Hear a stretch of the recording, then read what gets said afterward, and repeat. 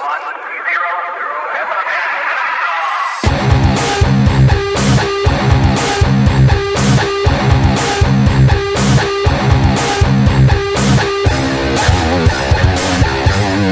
guys, this is Craig Hostetler. Welcome to the Black Sheep Experience. This is episode number 14. I believe this is 14. Oh man. Actually I had missed a week or two. My apologies. I've just been so swamped with life, man. And I have missed a week or two. So let's see. Yeah, this is episode number 14. So thank you guys so much for joining me today. Again, my apologies for, I don't know, I think I missed last week. So here's what happened last week, all right? Every year, my wife and I, Gina, just beautiful woman. So my wife and I, Gina, we go down to Eureka Springs, Arkansas, and we just have a blast during their little kind of Halloween extravaganza. And so we do that every year, and we did that this year. Now, in Eureka Springs, if you've never been to Eureka Springs, Arkansas, you're missing something. I mean, it is the coolest town in the United States. Really, it is just this awesome, tiny, little Victorian town. All these Victorian homes, Victorian shops. It's in the Ozark Mountains, and it's just the most eclectic little community, and we absolutely love it.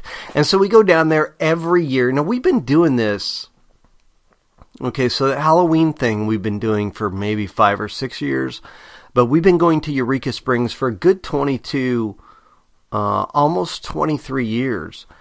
And man, it is the coolest town. I really want to encourage you, if nothing else, no matter where you're at in the country, go check out Eureka Springs online. Check it out, see what it's all about. We love it. So anyway, for the past 4 or 5 years, every year we go down during the Halloween season and we dress up in characters, and we go to the shindigs, and they've got all kinds of stuff down there going on, a zombie crawl parade thing, and then there's several hotels that claim to be haunted, and then there's just all kinds of things going on, so we just have an absolute blast with that. So that obviously was last week, and so we went down and we did that Thursday, Friday, Saturday, Sunday, Monday. Yeah. So that was awesome. We really,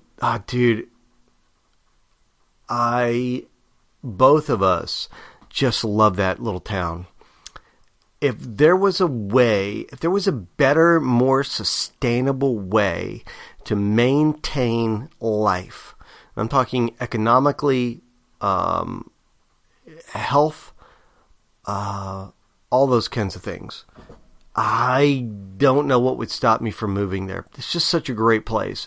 So we just love it, and that's what we did all last week. And so I was going to podcast from Eureka Springs. I have a book that I'm writing.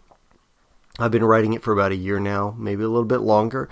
And one of the chapters I wrote is actually about Eureka Springs, and I wrote it while I was there. Anyway, it's just the greatest little place. So that's what we did all last week. So I don't think I did a podcast last week. And nonetheless, here I am. And so I'm back with you guys. Now, next week, we're going to have Kent Dobson on the show. Kent Dobson wrote Bitten by a Camel, also was the pastor at Mars Hill, also did the First Century NIV Study Bible, also a bunch of stuff. He is a really awesome person, so I would encourage you to check that out. So that'll be on next week's program. But this week, episode number 14, we want to revisit this guy named Dionysius the Areopagite. Now, some pronounce the last half of his word as Areopagite. I'm calling him Areopagite. I don't care how you pronounce it. The dude said some really cool things. And so that's what I'm going to talk about this week. Before we jump into that, also remember Instagram, Facebook, Twitter, all that kind of stuff. Jump online, follow us. If you are following us already, thank you. But also let everybody know that you're listening. I really appreciate it. The only way to really make a podcast successful in this time is with listener support. And I don't mean financially. What I mean by that is you guys letting everybody else know that we're out here, liking us on the social media platforms, and also going to iTunes and Google Play and rating the podcast, as well as giving a solid review. So there you go, man. All right, let us move into our conversation for today. So Dionysus the Areopagite, he wrote several, he's a mystic really, and he wrote several, he's got several writings, and one of those writings is called The Divine Names, and it is from that writing that I would like to read to you today. By the way, in case, I think I mentioned this once before, but the way that I do my podcast is in a very unprofessional manner. So it's just like you and I are sitting around at a table talking, right? So I'm sitting here with a large glass of wine, in the underground, right?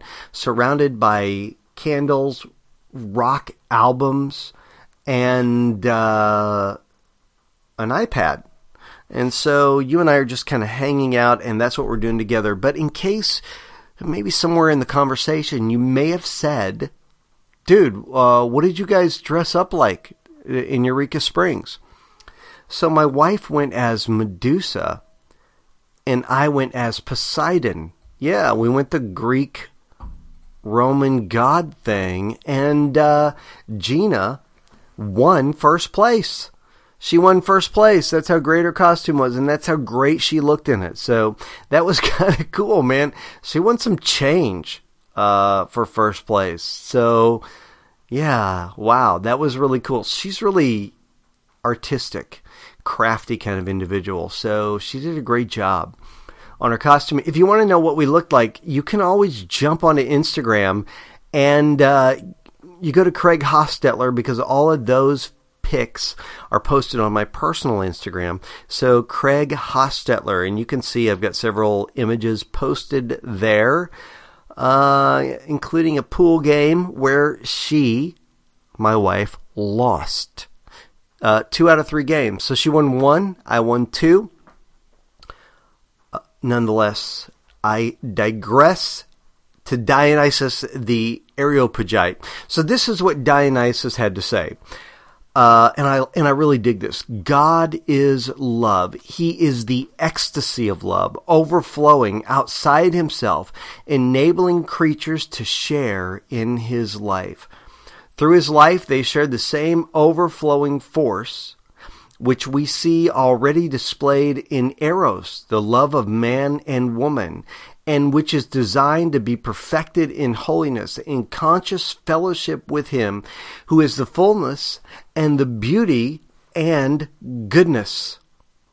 What a cool statement by Dionysus. So Dionysus says God is love. Now, obviously Dionysus isn't the first to say this. This is also found in the Holy Scripture, right?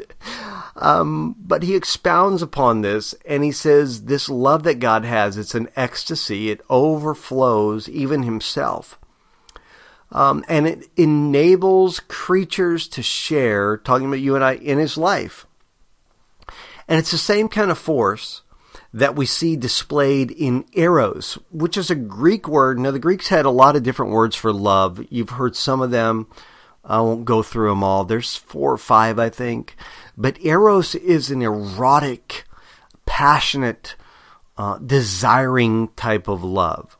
Right? There's agape and several others, but agape is probably the one you're most familiar with. But in this context, Dionysus says that we see the love of God displayed in the same way It's displayed in eros or eros for the love of man and woman, right? And so he's saying that God has a passionate and intense desire for the people that he loves. He wants to be close to them. He wants to be intimate with them. He wants to hold them. He wants to have a relationship with them that is much more than mechanical. But it is a relationship that is full of passion, full of intimacy, full of desire, full of feeling, emotion, all those kinds of things that I think oftentimes we subtract from the heart of God. So Dionysus makes sure to include that the kind of love that God feels for us is the same kind displayed in the eros or eros kind of love that we see between a man and a woman. And that it's this conscious fellowship, this knowing that we're connected to him, and he is the fullness of beauty, and he is the fullness of goodness. Now, the reason that I like this is because I think that we can place this in a relatable way. Some of us have been fortunate enough to fall in love with someone who, you know, any human relationship isn't perfection, right? Any human relationship has its flaws, its deficiencies. Each member of that relationship has flaws and deficiencies. But nonetheless, there are those relationships that there's an intense passion, an intense desire, not only to be sexually connected, but intimately connected. Right? I want to know you. I want to know what you think. I want to spend time with you. I want to hold your hand. I want to look at your face. When I see you smile, something rises up within me. It brings me joy. There's this eros kind of love that is very passionate and very desirable. And that's what Dionysus says, the kind of love God has for us. Now, most oftentimes people say God has a love for us which is an agape love, which is a love without condition. And I agree with that 100%. But I also agree that God has a love for us that is passionate and desirable. And I'm going to come back to that. If you could hold that thought for a moment. If you could write down in an honest way what you feel about God, or what you think that God feels about you, what would you say?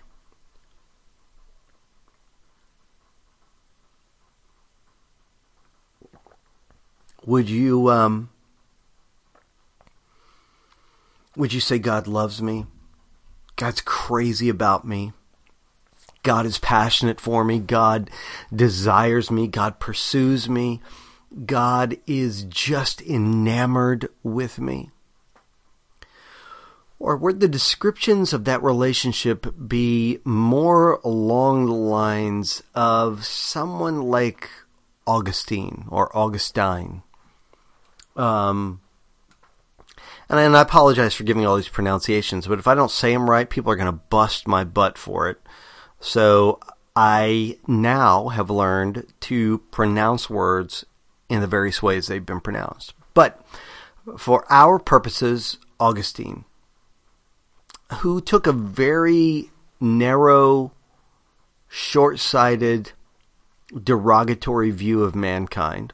He thought we were very much beneath God, below God, and that God despised us but through the blood of Christ. But then there are others like Dionysus who says, God loves us. He's crazy about us.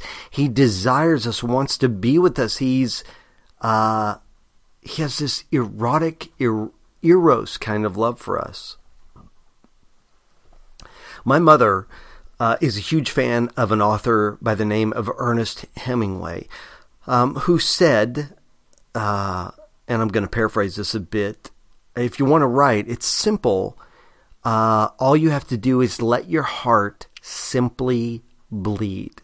Now, what Hemingway meant is that in order to write well, you have to bleed from your heart. You have to just let your heart spill in a very unabandoned and reckless way. You don't hold or hide anything.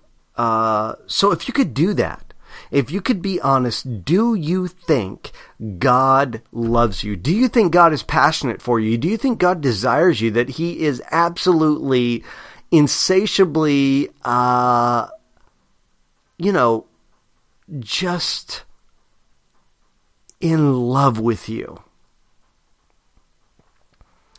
And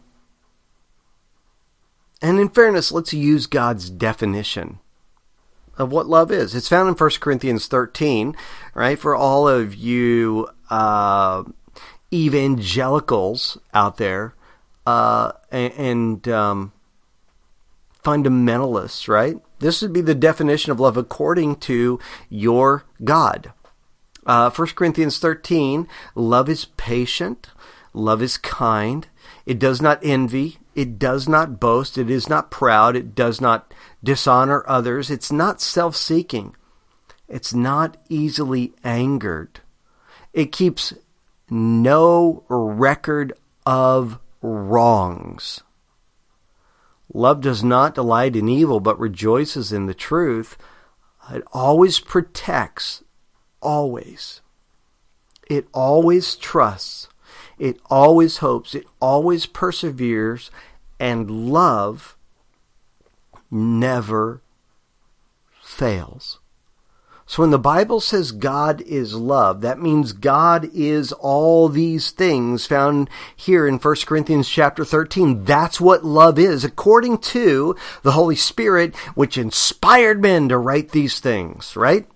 So if you're going to say God is love, which was also written under the inspiration of the Holy Spirit, then you have to say that this is what love is.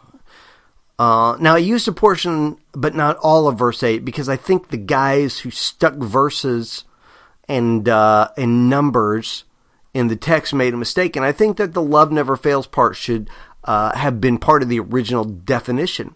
So God is all these things. He's patient. He's kind. He is not self-seeking. He's not easily angered. He keeps no record of wrongs. Verse 5. He always protects. He always trusts. He always hopes. He always perseveres. And those are eternal attributes. And love, which is God, never fails. In the ideas of separation, the ideas of suffering, we get tangled up in all kinds of deprivation. John of the Cross, who is another mystic, said that we lose ourselves in these entanglements. One commentator said the root of suffering is the deprivation of love. And I like that, because love, especially from God's vantage point, it's not in deprivation. It's not in short supply. It's just misunderstood. The Apostle Paul said, I pray out of his glorious riches that he may strengthen you with power through his Spirit in your inner being, so that Christ may dwell in your hearts through faith. And I pray that you, being rooted and established in love, may have power, together with all the Lord's holy people, to grasp how wide and long and high and deep is the love of Christ, and to know that this love surpasses knowledge. So the Apostle Paul says, I am praying that you could get this revelation in your hearts through faith, that you could grasp how enormous, how immense, how colossal God's love is. And that this love is so powerful and so just huge that it surpasses knowing. I love that. The Apostle Paul is also the guy who said, we see through a glass darkly.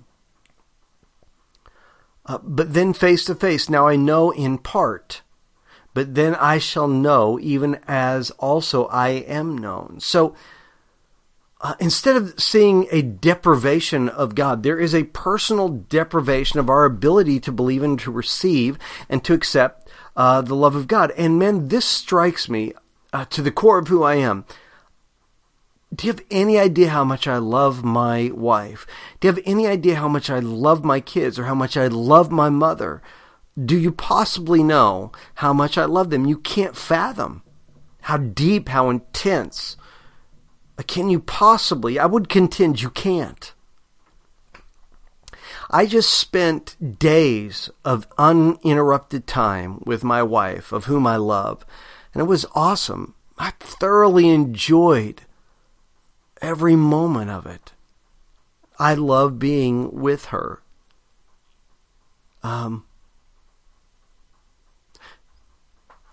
Kent Dobson, who we're going to have on next week, wrote a book, Bitten by a Camel. In that book he states, it cannot be true that God is less loving than I am.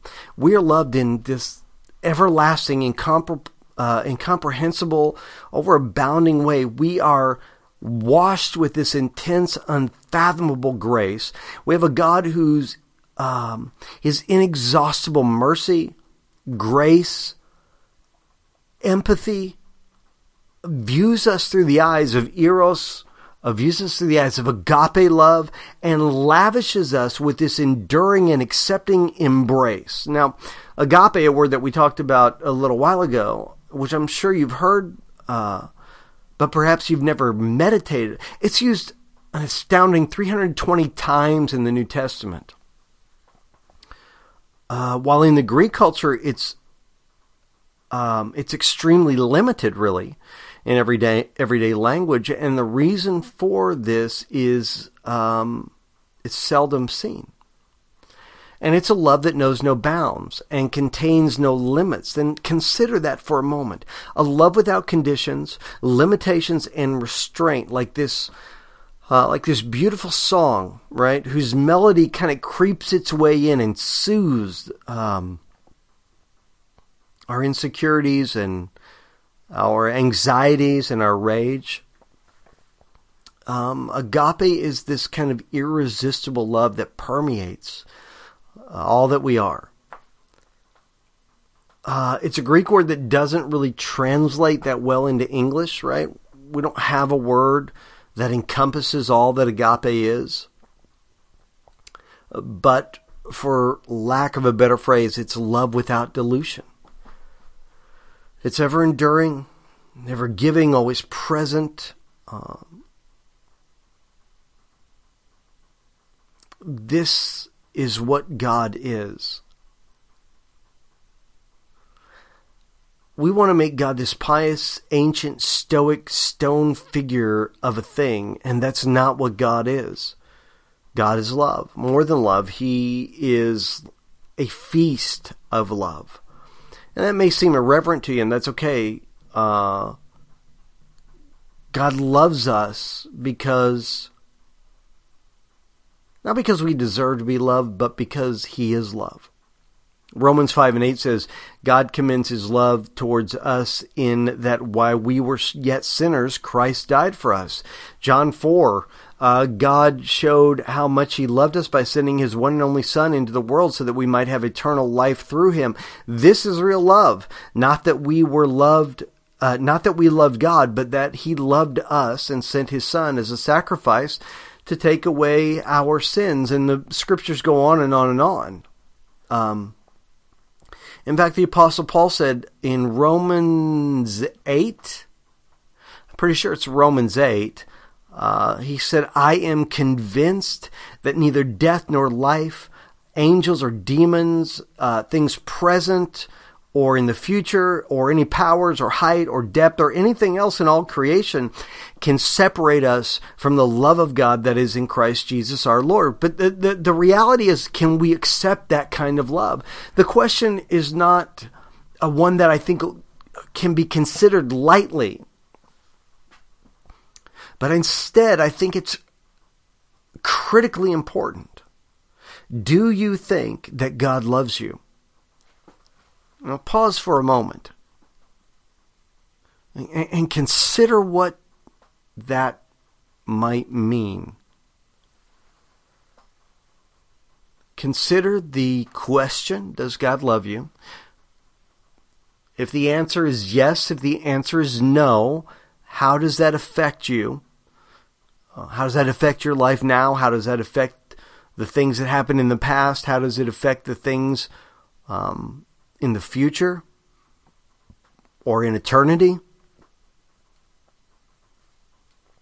If God loves you, according to the description that we read earlier, if God really loves you in a way that possesses no limits,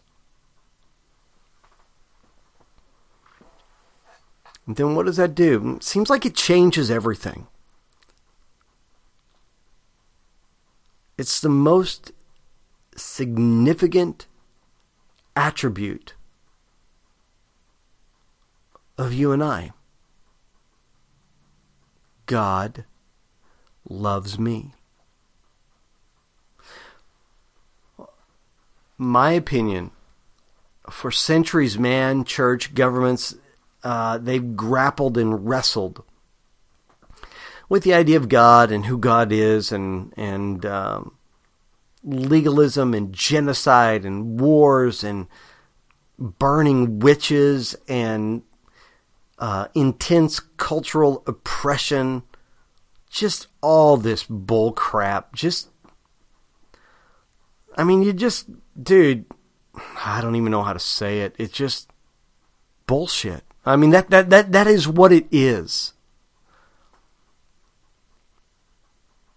And no wonder that we struggle with who God is. No wonder we struggle with what God is. No wonder we struggle with, do I even want to be a Christian anymore? Do I even want to be a part of this anymore? Do I even want to deal and mess with, sin and repentance and church and worship and baptism of the Holy Spirit and Pentecostalism and Calvinism and the Methodists and the denominations and just all the stuff, man. Who's right, who's wrong, who goes, who doesn't, hell, heaven. It just begins to be this whirling tornado of information.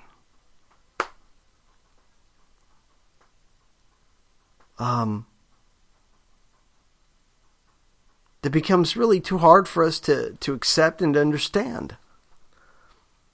And this lack of understanding, it causes insecurity and anxiety and drama, fear and all sorts of darkness. Dude, I can't tell you what my honesty has cost me. Friendships. Long-standing friendships. Just because I say, I don't know if I believe in a hell. That has cost me. I was removed from a fellowship because of that. This is the kind of oppression that has crept into this God-man relationship. It is this self-mutilating myriad of abuse, some self-imposed, and others that has been imposed or superimposed on others, where we can't even be honest, where we can't even associate with someone who doesn't think the way that we do because it might hurt our ministry. Dude, screw that. I'm so done with that. I can't even, it's just disgusting, honestly. Especially when you look at Jesus and the people that he eats with. To invite someone to your table in the New Testament times was a form of acceptance. It was a form of love. It was a form of, these people are my friends. And Jesus did this with the worst of the worst, the least of these. And we could go on about some of the things that Jesus did that were so affirming, people that were so dejected in his time. And then today, if someone doesn't believe exactly the way that we do, we disassociate.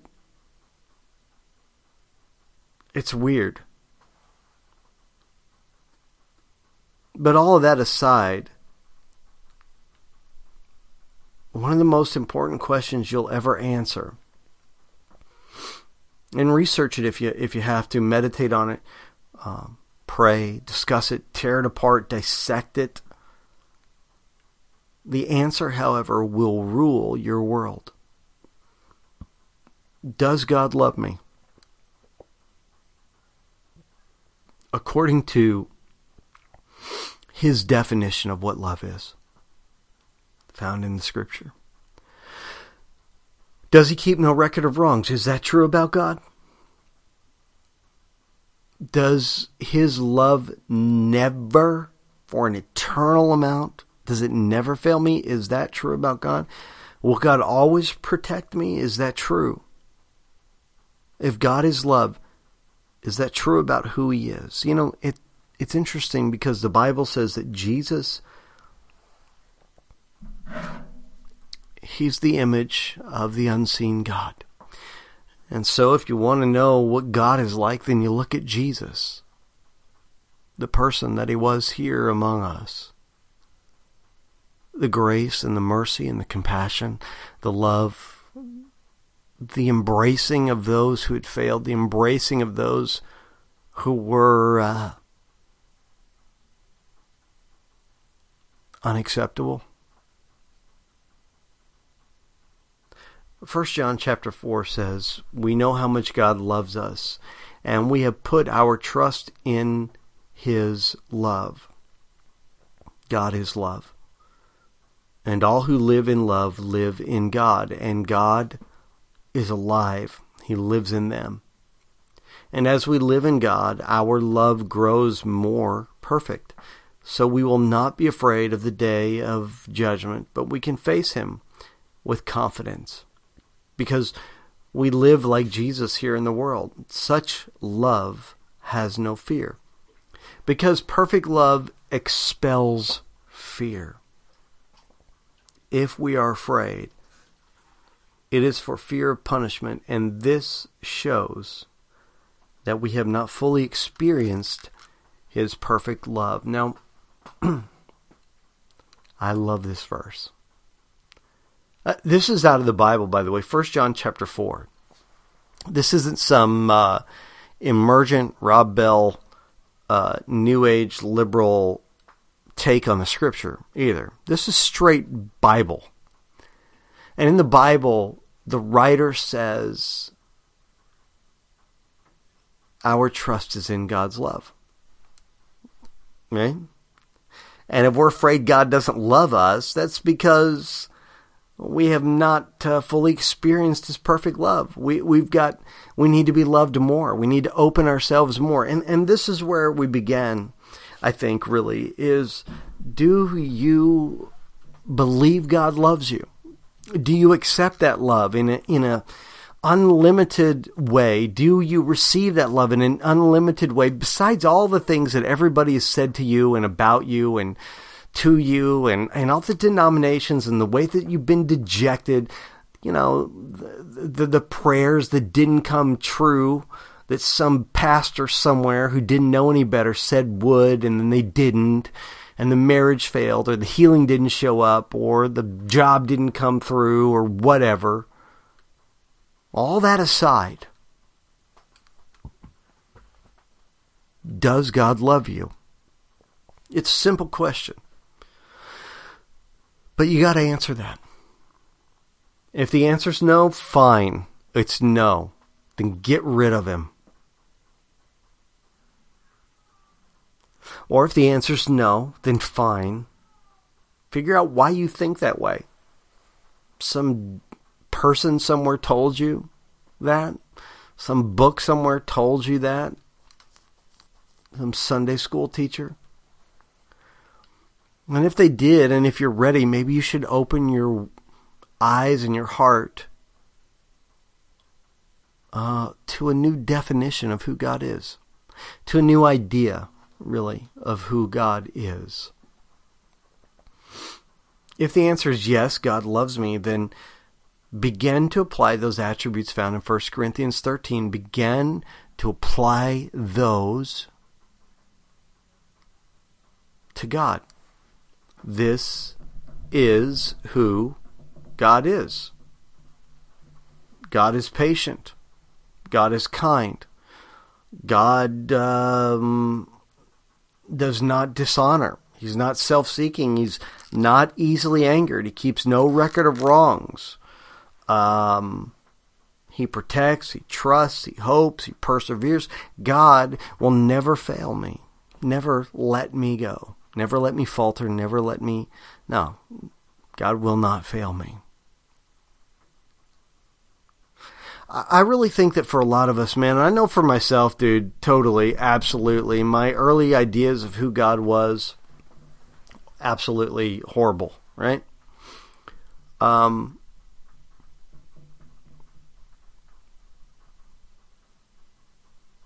I just wonder if you're like me. We're still trying to measure up. But then you have more love to accept. Are you still concerned about hell, the grave, the day of judgment, the rapture? Then you have more love to accept. And it may take us a lifetime to fully accept and receive and believe in this incredible love God has for us. Yet in accepting His love day by day, we begin to receive life, abundant life. In this state of being, we become students. Maybe for our whole lives. Students learning how much God loves us. This then really becomes this powerful truth.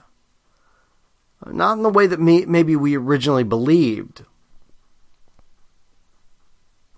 But instead this mystical Savior who transcends the beautiful stories of what used to fill the space and the present of who we were, now becomes this closer than a brother God who lives with us. This God in whom we live and breathe and move and have our being. The Bible calls us His bodily presence. Do you know, 1 Corinthians 6:19, do you know that your bodies are temples of the Holy Spirit who's in you? Don't you know that you yourselves are God's temple and God's Spirit dwells in your midst? He dwells in you. What's interesting about this is that so many of us, we feel so separated, and the Bible continually telling us we're not. We're closer than we ever possibly imagined, that God even dwells within us. That our body is His very temple, that God doesn't abide in the heavens, that God doesn't abide in the throne room, but God abides in you and I. In this incomparable, probably incomprehensible, undiluted glory. That we have a divine visitation in our innermost being. So that's it, man. Are we loved? Does the love of God heal us? Does it fulfill us? Does it complete us? Does it inspire us? Does it bring us peace? And if not, in what ways are we not accepting that God loves us? I mean, that's it. That's what it is.